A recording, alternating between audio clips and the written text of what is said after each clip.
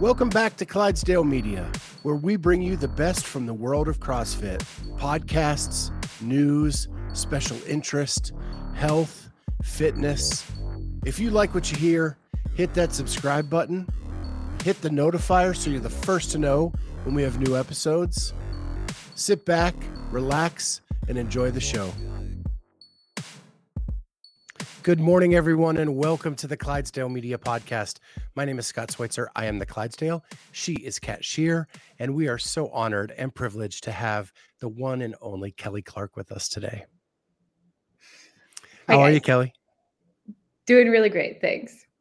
Thanks for having me on. I just saw you put up the devil horns. Are you a metalhead? I am not. My husband is.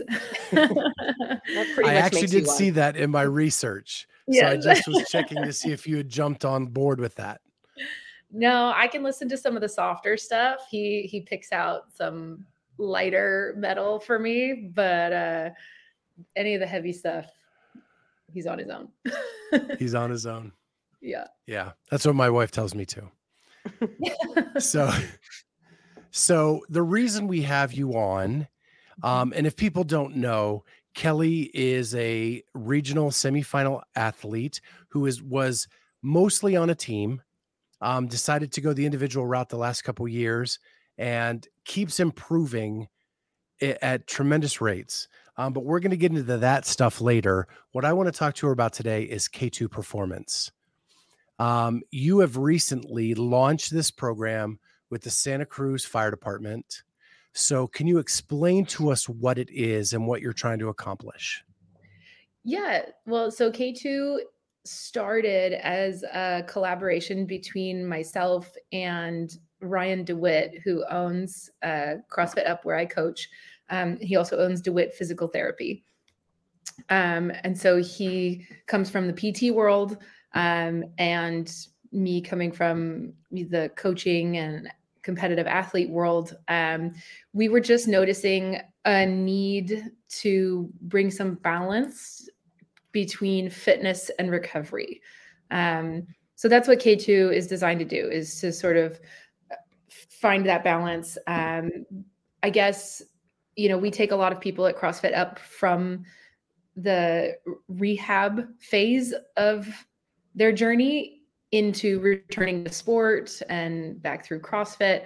And then we work with a lot of firefighters, law enforcement, and their needs are very similar. They have a very high performance job. They have a lot of high stress that they deal with, but they also have to stay physically fit for their job. So balancing a high stress job, staying physically fit and functional, plus life and family. There's very little room for recovery in there. And a lot of them just don't have the tools or the knowledge to do that, to, bring their central nervous system back down, make sure their bodies stay healthy.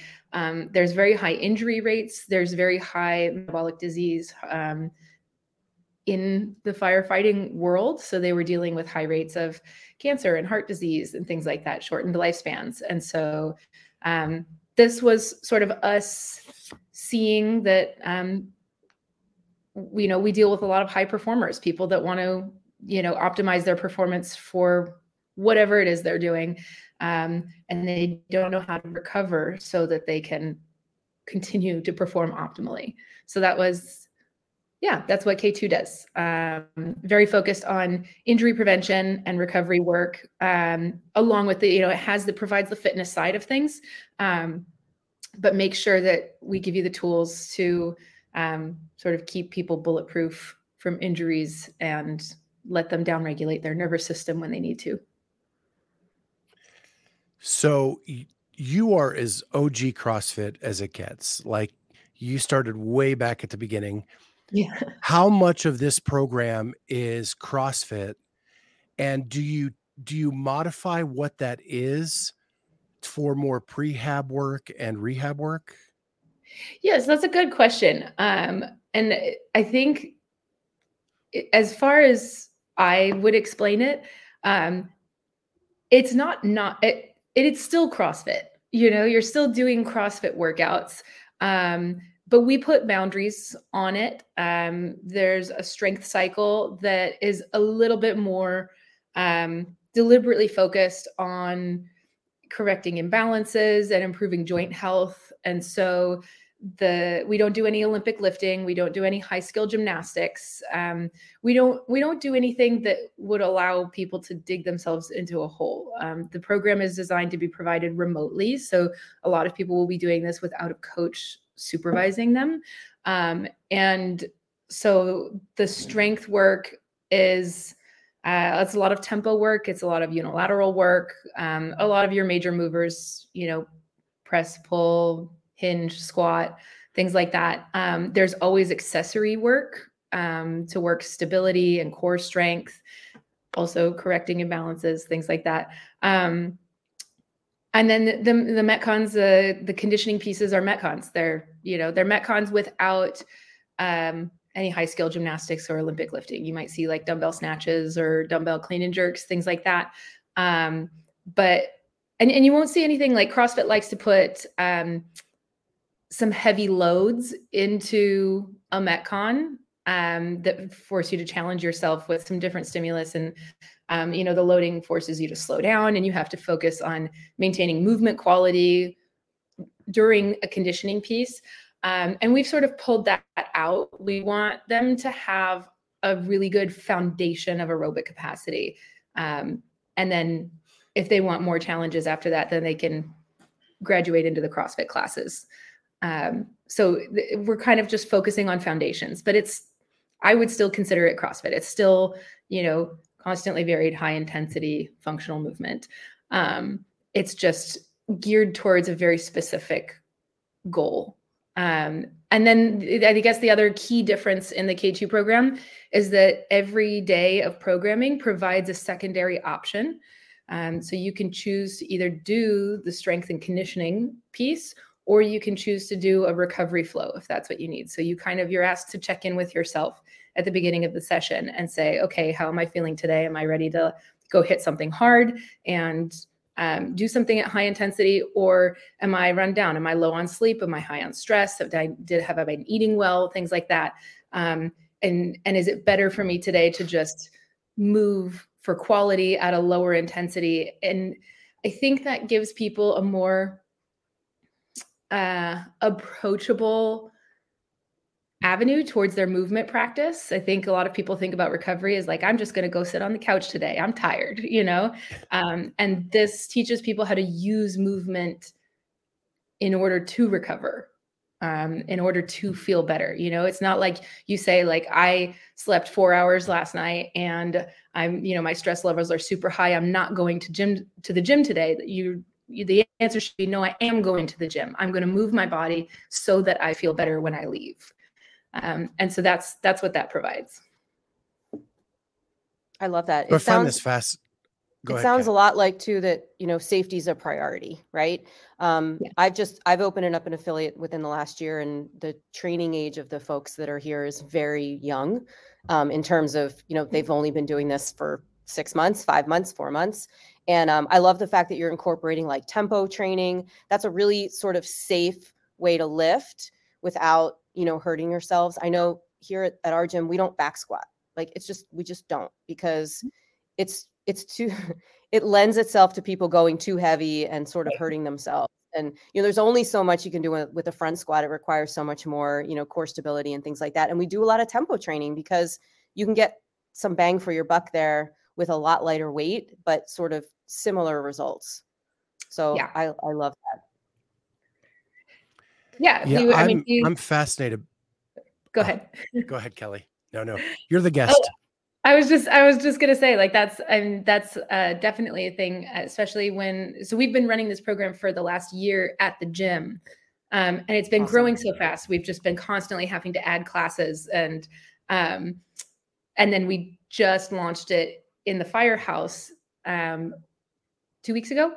But in thinking about launching it in the firehouse, we had to really think about, delivering a program remotely without having a coach there, with a population of people that are high performers. They're competitive. They're, you know, they have that, you know, need to go harder, faster, you know, heavier.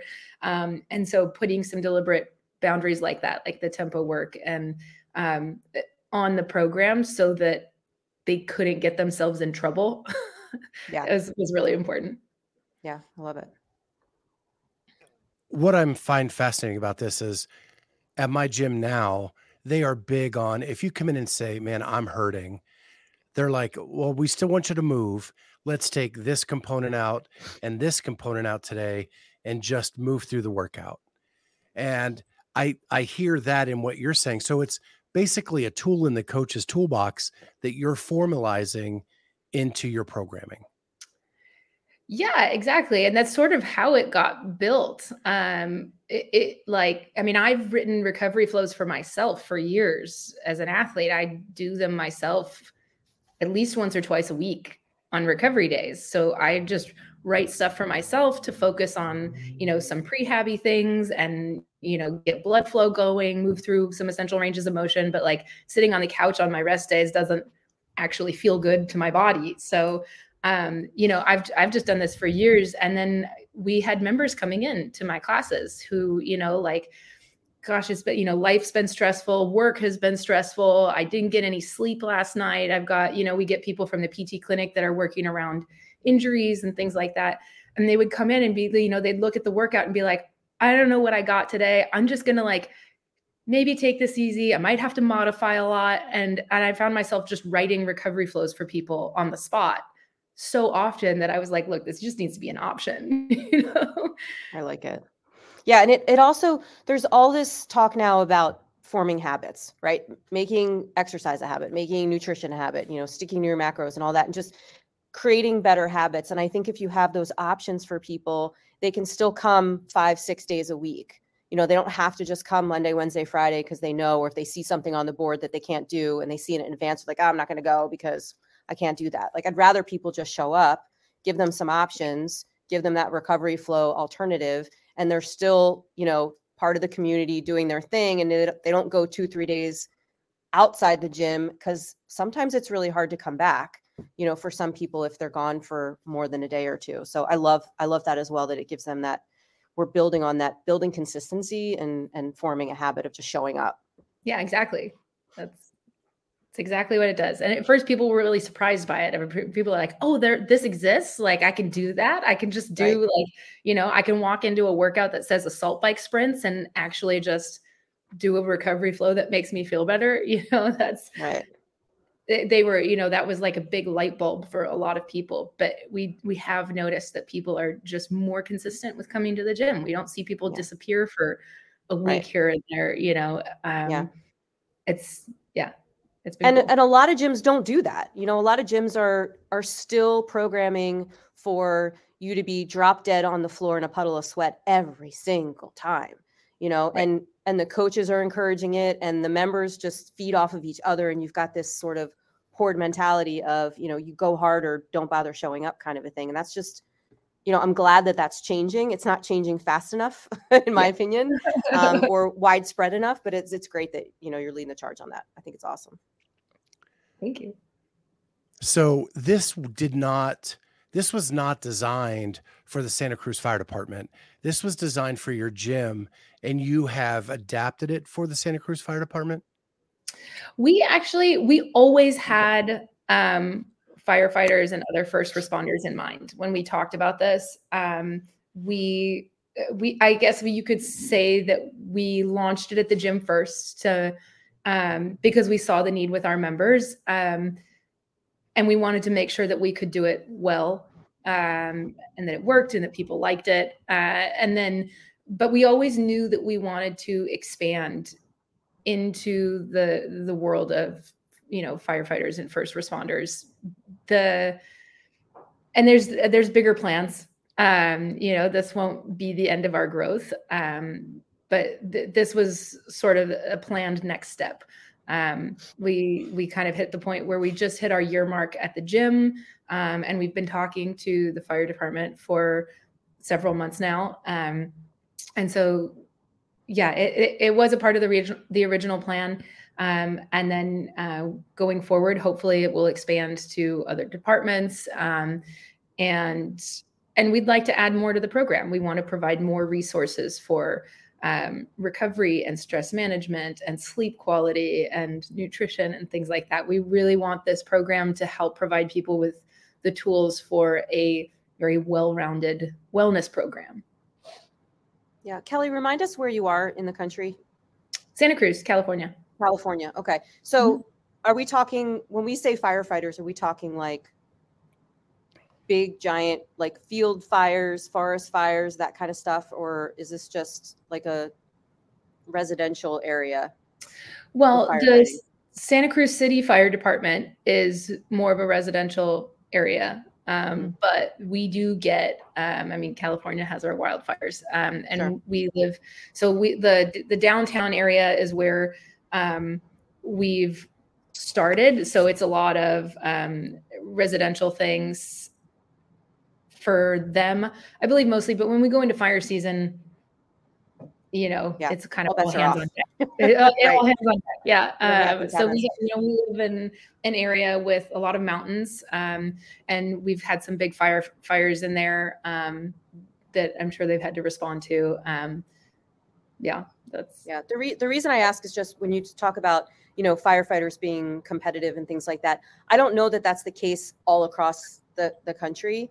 I mean, there are some, and nothing against the firefighters in my area, but there's a fair amount of firefighters that are really out of shape, and aren't, we don't get a lot where I live. We don't get a lot of like actual fires. They're responding to car accidents and, cats up trees and things like that, and not really any kind of working fires, thank God. But is that an issue as well in terms of, you hear about some service providers like police officers and firefighters maybe not being in the best of shape, and sort of needing to get them to be in better shape for optimal performance and to be able to, play their role accordingly? Yeah. I think that is, that's still an issue. But I think a lot of them, it's the same as any normal gym population. You get the people that are really, into fitness and, understand what that does for their life and for their career. And they want to go hard, and, maybe they some of them have CrossFit experience. They've been doing CrossFit for a while, so they, know what they're doing, and they can push their boundaries a little bit better. And then you get a lot of people that haven't done fitness in a while, that their job hasn't required that of them. And the stress, they're the people that like, I got too stressed, life got too hard. So I left the gym instead of, using the gym to be better and like deal with that better. And so they haven't been to the gym in a while. You get the people that are injured. A lot of them get hurt on the job. So when we were onboarding last week, I was hearing a lot of, like about this shoulder thing and my back and my, all sorts of injury issues, a lot of it on the job, some of it not, but a lot of them take that to mean that like I have to stop moving. Like I have to right. I can't get more hurt because I still have to be functional enough to do my job. And so they just don't do anything.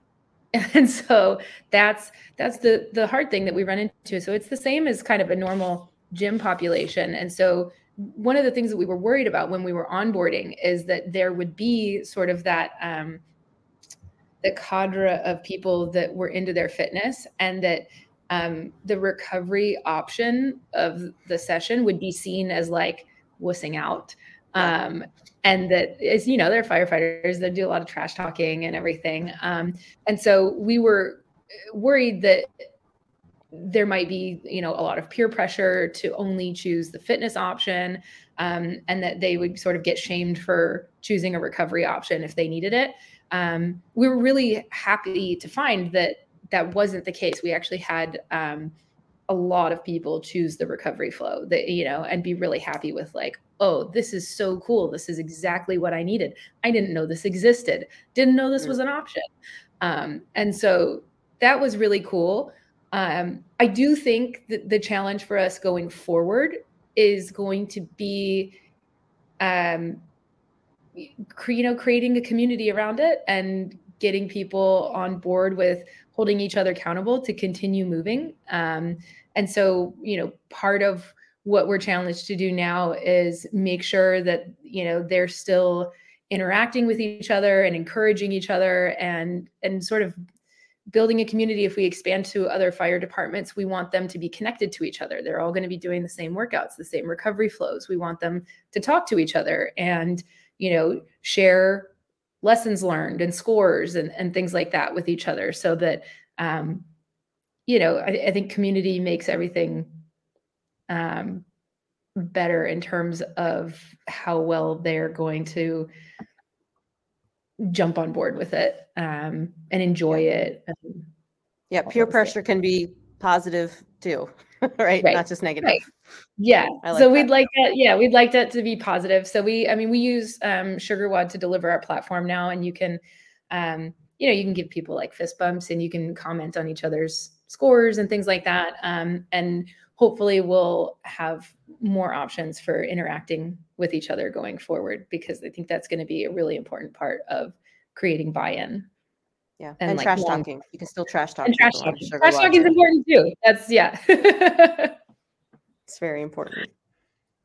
Yeah. So Kelly, we've had some firefighters on the show who have expressed their concern about the out of shape firemen, because they have to go to from 0 to 60 oftentimes, and they're concerned that the bodies aren't going to hold up to that. My question is kind of off that a little bit is, do you have someone working on statistics and marketing of what you're accomplishing with your program? That is the goal, is that we are going to be measuring changes. And I think that's there are a few things that we're looking at for markers right now. Going forward, there are a few more things that we'd like to measure, and we're trying to figure out how to do that right now, what the best way is to keep track of some of this stuff. But that is, so we have a year contract with the fire department, and that is something that's going to be a big priority for us, is how do we, we need to be able to measure success. Your injury rates need to go down, your,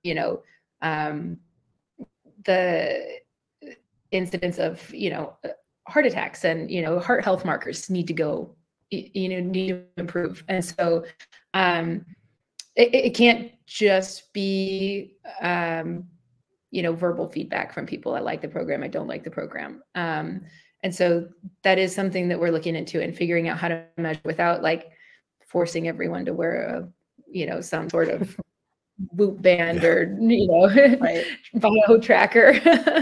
How do we measure those things, and how do we keep track of it well? But I think they do have some tools to measure some of the bigger markers. I think we just have to figure out how to incorporate that into our metrics as well.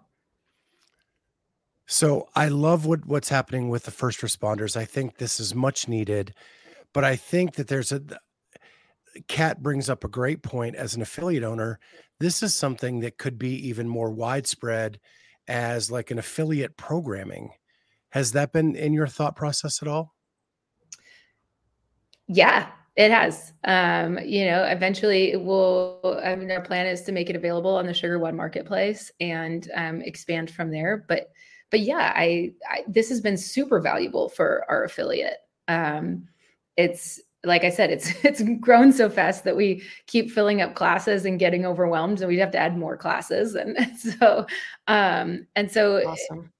It definitely, there's clearly a need for it. And our members are really enjoying having that option.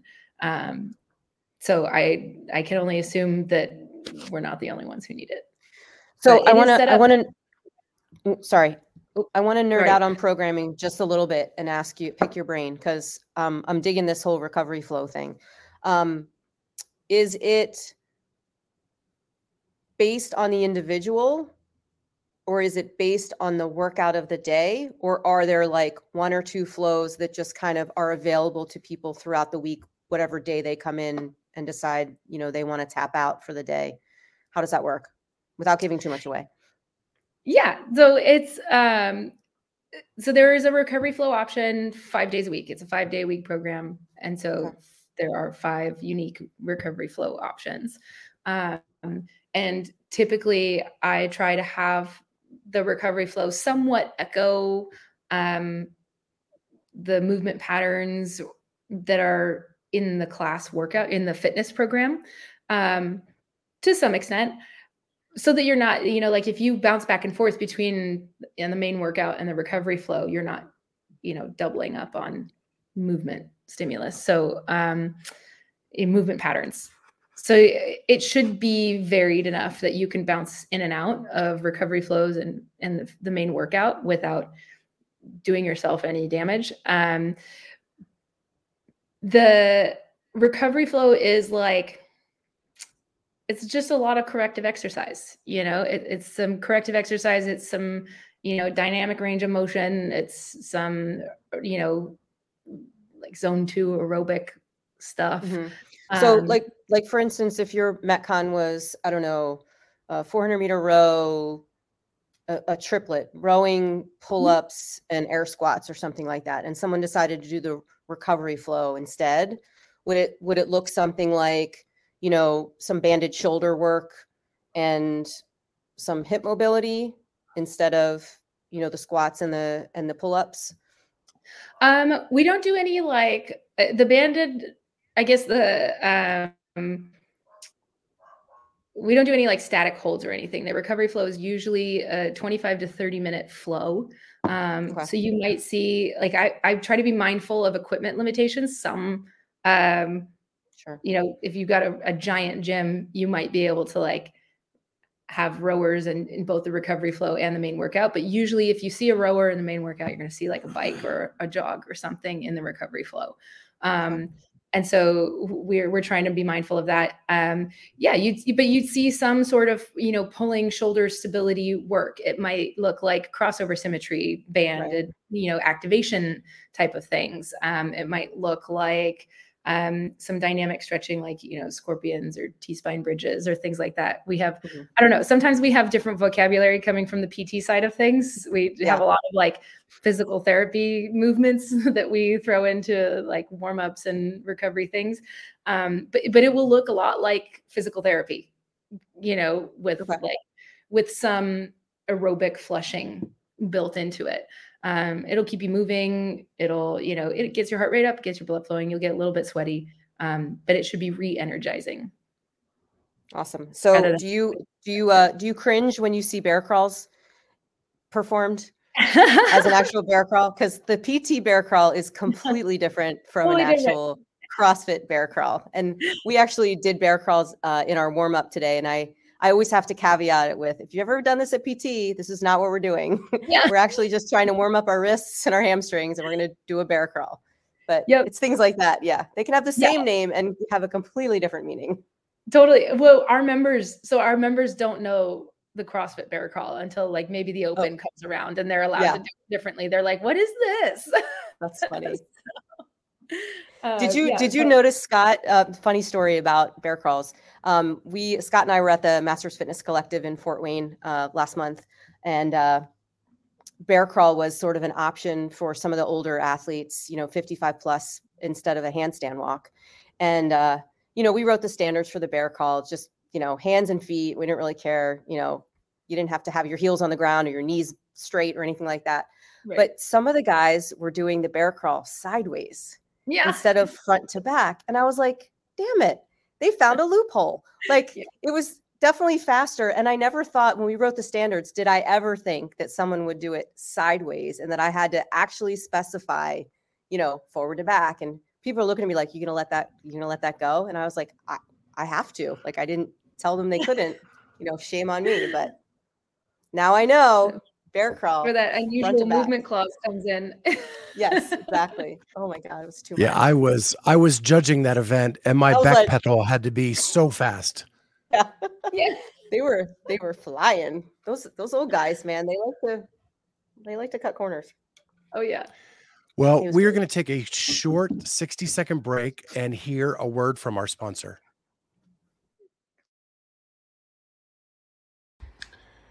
So, getting ready for my workout today. A little tip that I have is that the one sweet that I like, the one sweet are those gummy little candies, right? The bears, the worms, the kids, all of that stuff. And what I found is Extend has this awesome Elite BCAA in a sour gummy flavor.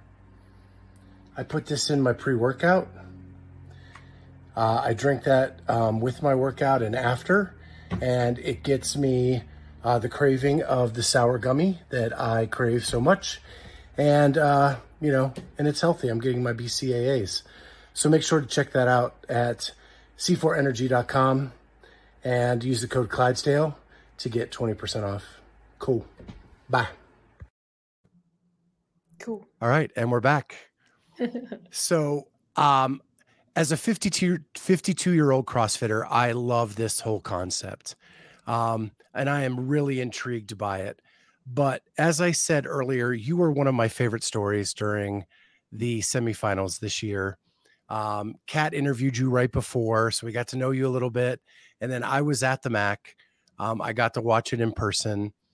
What I found fascinating, first of all, is you are technically master's aged.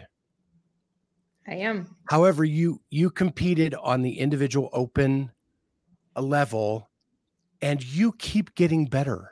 Yeah. So at 35, you are getting better and better. Is some of that attributed to this programming that we just talked about? I mean, I have to think so. I think that one of the hallmarks of my CrossFit journey has been injury prevention. That's just something that, I think the last time we talked, I might have mentioned I was injured a lot in my early athletic career playing soccer and water polo. And when I decided to compete in CrossFit, it was kind of, I was a little bit resistant to it because I, was like, look, I'm just tired of being in pain all the time. I thought that was kind of what an athlete did. That was just part of being an athlete, is that you were always dealing with some injury. You were always working through pain. And, when I grew up, it wasn't like you listened to your body when you were in pain. you just suck it up, buttercup, and, keep going. And so that was just what I thought being an athlete meant. And so my CrossFit journey has been a lot about redefining that for myself and, being competitive, but also keeping my body healthy and trying to stay out of pain and listening to my body when, when you're an athlete, you push your limits, you find some eventually, your body says, nope, there was the line. But then you have to listen to it and you say, okay, I went too far. Now I have to do some backtracking. I got to figure out where I went wrong and how to move forward again in a healthy way. And so that's just been, I guess, something I've been passionate about my whole career. And so I do it, like I said, I do a lot. I write recovery flows for myself all the time. I do a lot of corrective exercise in my warm-ups, and making sure that my body, everyone ever trained with me complains how long I warm up. It's it's like a short warm-up is 30 minutes for me. That's as short as I can make it. But I make sure that my body is ready to,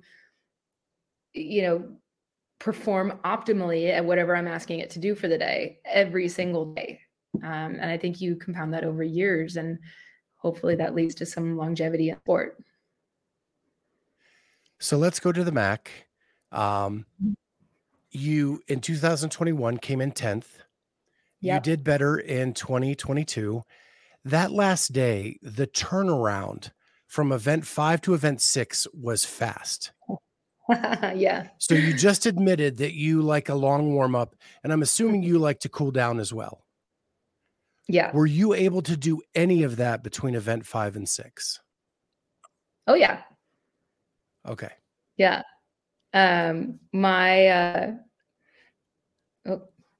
Did I lose you? We still have you? Okay. You're still there. Ooh, I don't know if our internet's. Can you We still hear have me? you. Oh, Yep. okay, cool. Yep. Okay. Yeah, so I cooled down after event 5, and after event 5, that was, like I knew I'd lost the spot that I had after event 5. And my coach basically said, all right, you have 5 minutes to go be emotional, and then I need you to get it back here and get ready to go again. And so I did. I walked away and let myself feel whatever I felt after event 5. And then said, all right, but it's not over. I got one more shot. And so I have to hit this one as hard as I can. And so we got right to work. I luckily have an awesome team. I mentioned Ryan DeWitt, who has been collaborating on the K2 program with me. He's the owner of the physical therapy clinic. He comes with me to my major competitions and helps with my recovery and prepping for events. We do a lot of activation work and prep for events. So he got me recovered and prepped, and we went right back into it. And actually, I think the short turnaround probably helped me because I was so mad I had lost that spot that it didn't give me any time to cool down. It didn't give me any time to let go of the anger. I was just so pissed that I had lost that spot. And so that and I know most probably wouldn't think anger is a good thing in competition. But for me, in the kind of workout that last workout was, like maybe if it was event 4 where it was, a long, pacing, don't come out too hot kind of workout, like that probably wouldn't have been good. But for the kind of event 6 was, like, that was just a sprint. And the anger, I think, helped me ride that out. So event 6 comes, it is as tight as it can possibly be. You ended up finishing in 6th place, 2 points out of 4th, not 5th, but 4th. Yep. When that was over, I'm doing the math in my head, and I swear to God, I thought you were in. Yeah. So what is going through your head? Are you doing the math? Do you know before the announcement? I knew what the points were. I knew what the point spread was. And I knew that I knew that the easy road was that I needed to beat Rebecca, and I needed someone in between us, and so I knew that when I came over the line, I knew I was ahead of Rebecca, but I also knew that she came right behind me. And so I was kind of like, wasn't enough, and so immediately that's not where my math thought you were in. Yeah. My math thought you beat 4th place. Yeah. Well, so then I looked behind. There was like a moment where I looked back and I realized that Brooke Wells was still on the floor, which I don't think I expected. And that she was not only still on the floor, but like people were coming in front of her. And I was like, oh, wow. Like, I didn't think about how many people would have to come between me and Brooke Wells for me to be in 4th. Right. You didn't run that scenario before. I didn't run that scenario, right? But I'm watching people come in and Brooke Wells still on the floor. And I'm like, oh, shoot. Like, how many people? I don't know. And so at that point, I really didn't know until they announced it. Like, I knew that I hadn't done enough to beat Rebecca, but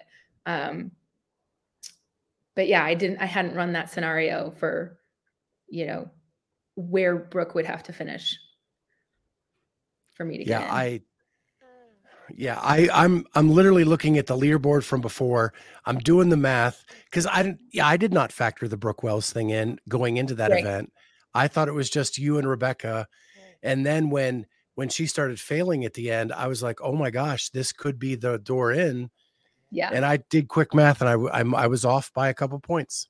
Yeah. Oh yeah. I know. So with that, it's the best finish you've ever had in a semifinal as an individual athlete. Did that set you back, or did it give you the confidence that, man, if I do this one more year, I can get in? Oh, that's always motivating for me. That's yeah, that's I think it just fired me up to go again. It, like that was probably the highlight, one of the major highlights of my career. And a big personal win, even if I is, 1 point is as close as it gets. I didn't hit the goal that I set for myself at the beginning of the season. But honestly, I probably got closer than I even imagined that I could. I spent a lot of that season trying to convince myself that I was capable of qualifying for the CrossFit Games. And that just proved to myself that I am, like 1 point is 1 point. Like I'm very capable of doing that. So that was just a big confidence boost. It was a big win. I mean, like that's the best way. If you're going to lose, like someone has to lose. If you're going to lose, is the best way to lose. Like I went out fighting. It was a good race. It was exciting, and like, it wasn't like nothing was given. Like I was fighting for every single point, and, like someone has to come out on top, but like, it was a good game. So like that, I just thought that was cool. And there were a number of wins over the course of the weekend, not just in that final event. Like there were some really big personal wins for me in some of the other events, things that we'd been working on over the season. Like that long event, like coming in 4th in that long event, that was my second best finish of the weekend. And the year before, that would have been my worst event of the weekend. So like that was just really cool for me to see myself as a different athlete than I had before. Yeah. Very cool that I really transformed myself at this stage in my career. Yeah. When you look back at the weekend too, I mean, presumably it wasn't how your lack of performance in that last event necessarily that didn't, get you to that next point. Were there like execution errors that you sort of noticed over the course of that weekend? Or was it, is there something now that's like, okay, that was a big lesson to learn and I'm never going to do that again? Or was it more of like, there's these 3 things that are kind of maybe not my strengths that I need to now work on because of what I learned that weekend? Yeah, I mean, I guess mostly there are things we found that there's a big advantage to having the ability to train with people that compete at my level. And so one of the things that I learned about myself is that in those like mid-range events, I did well at the long event. I did well at the sprint event. I did well at the lifting event, although the lifting event was a learning lesson as well. It was just an overreach. We took a risk and it paid off. I jumped from 215 to 225. And if I jumped to 220, then I would be going to, Right. Okay. And so like, that was just we thought that like, okay, that was the first event of the weekend. And so we were going for every point we could get. And it was just an overreach. I made a technical error on going for my second clean. And so I missed it. And so like 5 pounds makes the difference. But that, I feel like the biggest thing that was clear to me over the weekend was that I just, I know myself really well when there's a workout where I can just be inside myself and play my own game. I know how to do that really, really well. I train alone, all the time. So that's my life. But there are events where you have to play the field. You have to be aware of your competitors. You have to be aware of who's moving faster. And do you need to make an adjustment to your game plan because, this workout is moving differently than you expected it to. And so that's where I didn't have enough experience working out and going through events at with people that are at my level. I couldn't make adjustments fast enough in the middle of workouts. Like I got into that GHD sit up, handstand walk, overhead squat workout. Like that should have been a great workout for me. And I started too slow. And by the time I realized how fast we were moving, I couldn't catch up. It was like too late. And so that was, it was one of those things where like, I thought that workout was going to be something that needed to be paced more than it was. And by the time I realized that I needed to move faster, there's no catching up. Like if at that level, like if you're shooting for those top 5 spots, like you can't start behind the line, it's yeah. So that was a big learning lesson for me. And now that you know that, what kind of changes are you making? Does that mean you need to get yourself out there and do more competitions? Are you trying to, visit some camps or some people, and get yourself surrounded by some higher level athletes? What does that look like? Yeah. I mean, ideally I would be trying to do things with some higher level athletes. I just don't really have the ability to do that. But like that has been the talk. We're going to go to Wodapalooza. So hopefully I will get more experience there. But in the absence of being able to travel, like I work a full-time job. Like I coach full-time. I'm launching this K2 program. I don't have the ability to just bounce around and travel. We've definitely tried to pull athletes here as much as we can. We've invited people out to see if they want to like come hang and train. But I think that's just been a hard thing to make work. So we're trying to, I guess, artificially create some of the situations that I could see in the way my coach designs workouts. He'll deliberately, set a workout up so that I have to come out faster than I think is safe. and then figure out how to survive from there. And so we're trying to you're being creative. Yeah, we're just getting creative. We're trying to figure out, ways to artificially what kind of things I might feel in workouts like that. So it's like tempo work, right? You can't lift the heavy weights, so you're going to find a way around it. Right. Love it. Does that add an excitement to your training? It does. It does. It adds like like there's a level of fear there. I think like there's I think there was one workout that started with like an 800-meter run, and he was like, you have to run it this fast, otherwise stop the workout and start over again.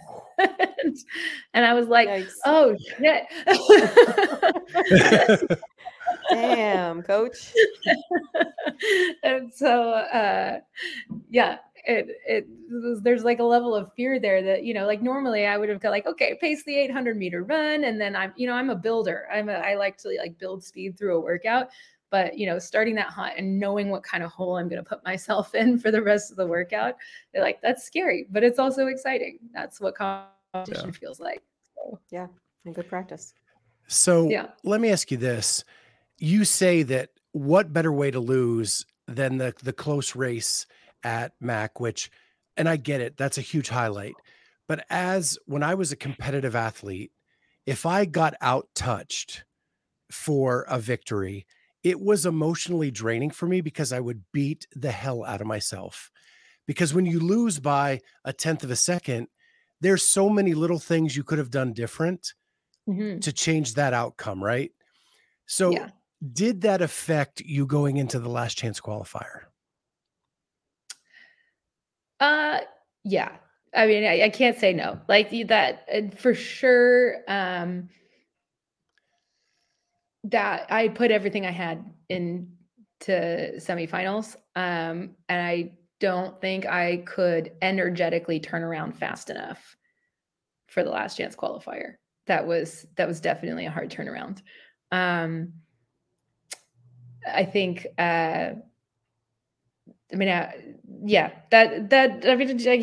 that's exactly what it is. Like energetically, emotionally, like you're trying to recover from everything. Like I always have an energetic crash after really big competitions like that, after semifinals.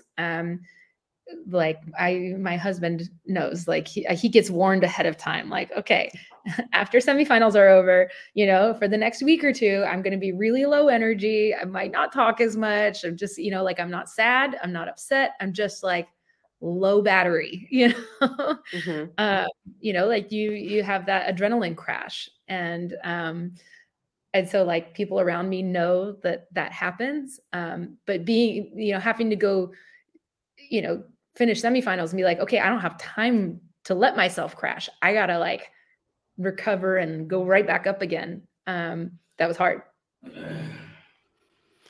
Yeah, I could definitely see that. And gosh, I wish you had more time to get ready for that, because you were really in a good spot. And I'm hoping that your answer to this is yes. Are you going to take another shot individually this year? That's the plan. Yay. Yes. That's the plan. Good. Yes. Yep. I mean, yes. It's kind of like unfinished business, I gotta go. Oh, yeah. gotta go again. So with all the changes that have been announced, from 4 semis to 2 semis, the minimums are much lower. Now, we all know that the strength of schedule will probably go in favor of the United States at least a little bit this year. So probably around the same numbers.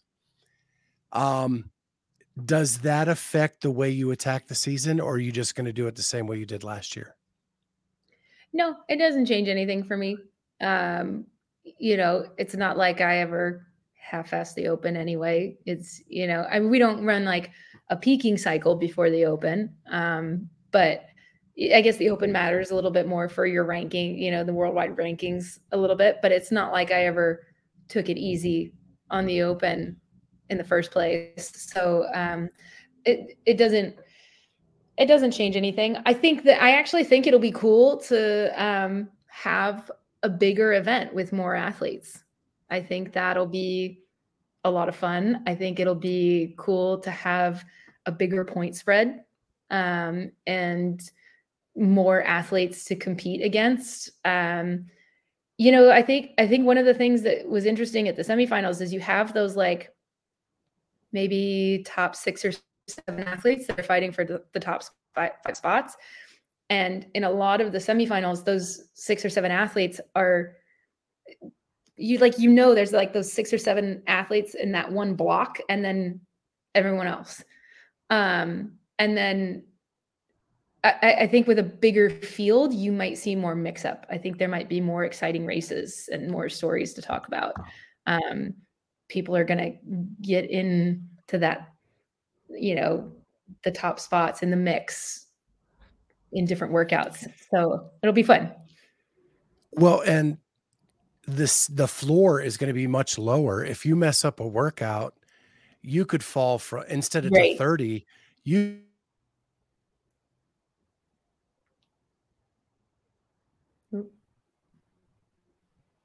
froze. No, he's frozen. Can you hear me? Frozen. I can hear you. Okay, good. Whew. I never know who it is that's freezing. Yeah. It's usually me. Okay. I'm so excited that it's not. And that is the best expression I've ever seen. But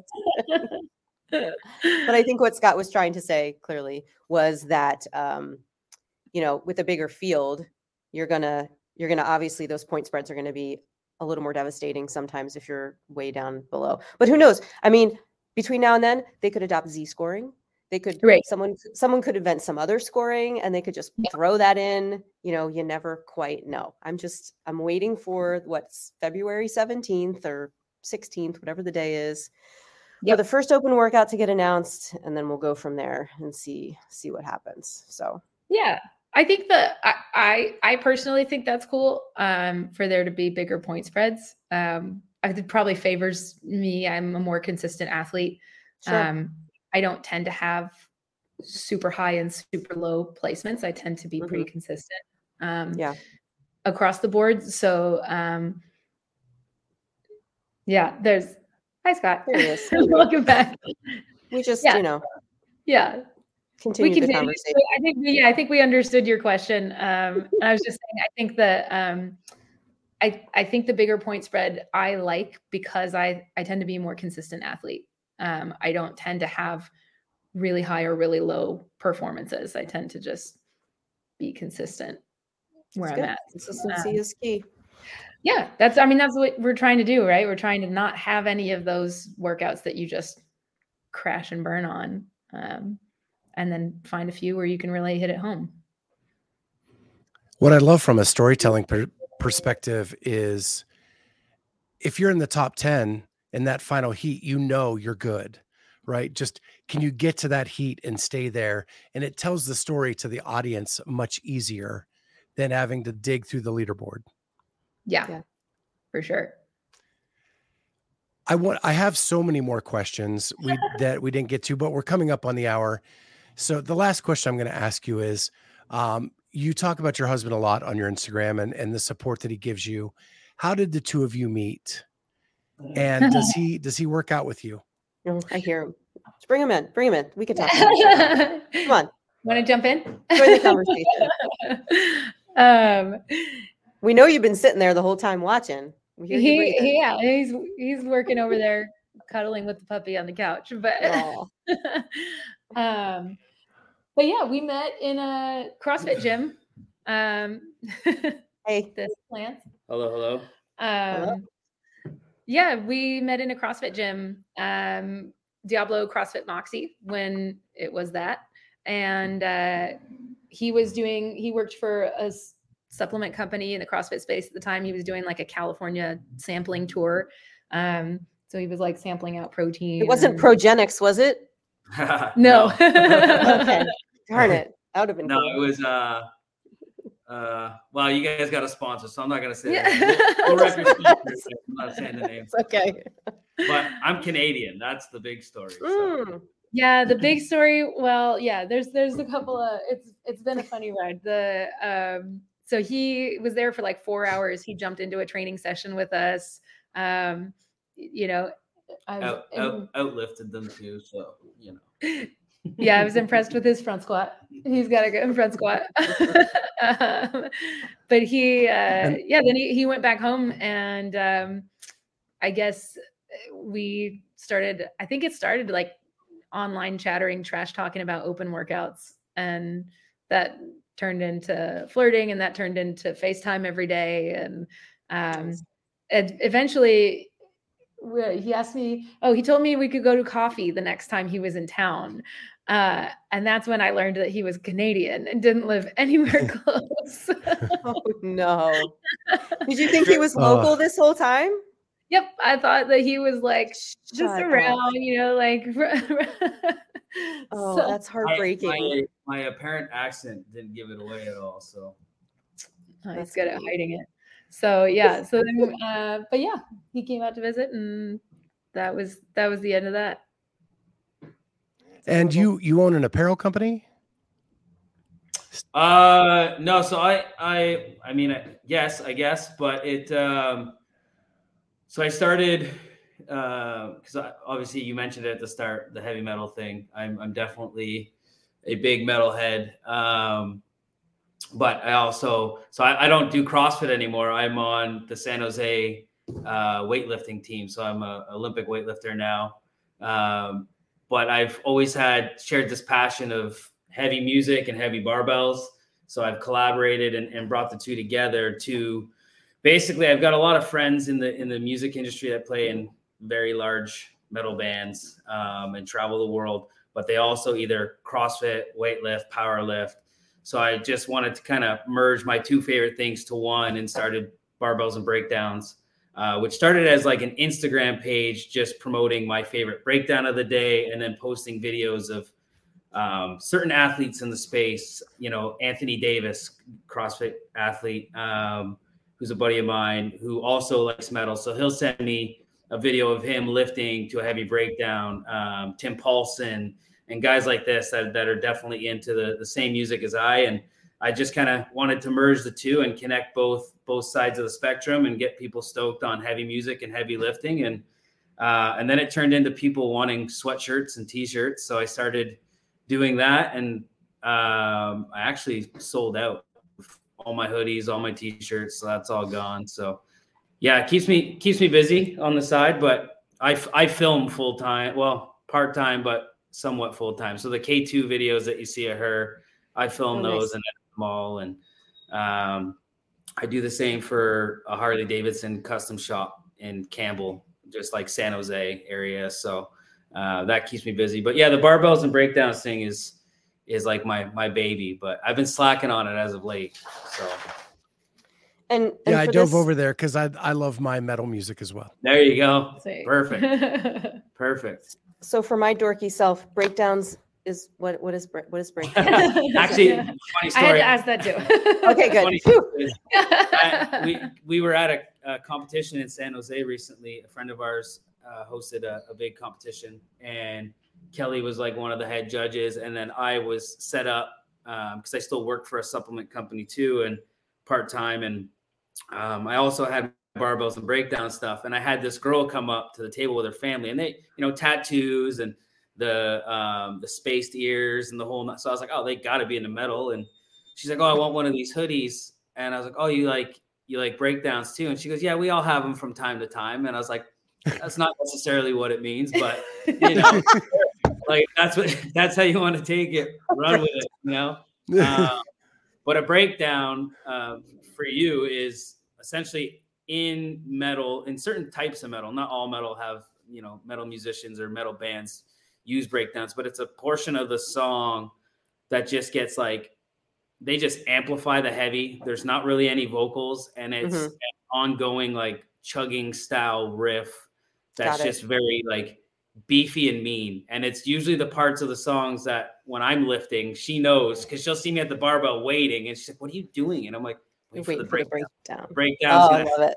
So that's essentially what it is. So I post a breakdown of the day on that page where I pick a band that I'm listening to, or a song in that I've been listening to frequently to lift, and I post that breakdown. And there's a couple hundred followers that love it. Actually, my biggest fan, it's funny because he's a good friend of ours, but Wes Pyatt actually loves that page. He says it's his favorite page on Instagram. So I'll just say I do it for him. Well, awesome. You have 101 followers now, so there you go. Blowing up. I'm too busy trying to make her Instagram super popular that my personal Instagrams kind of take the back seat, and I post maybe once a month on mine. So I love it. Well, we want to thank you both for jumping on. Kelly, I want to stay in touch. I want to follow you through the season and kind of track what you're going to do. So I'd love to have you back on a couple more times as we go through the 23 season, if that is okay with you. Absolutely. Anytime. Love talking to you guys. I will recognize you next time. I swear. Next time. Yeah. All right. You guys have a great day. Thank you so much. Have a good one, guys. Thank you so much for joining Clydesdale Media for today's episode. If you like what you hear, hit that like button, hit the subscribe button, and make sure you hit the notifier so you're the first to know when new episodes are out. Thank you so much for joining us, and we'll see you next time with Clydesdale Media.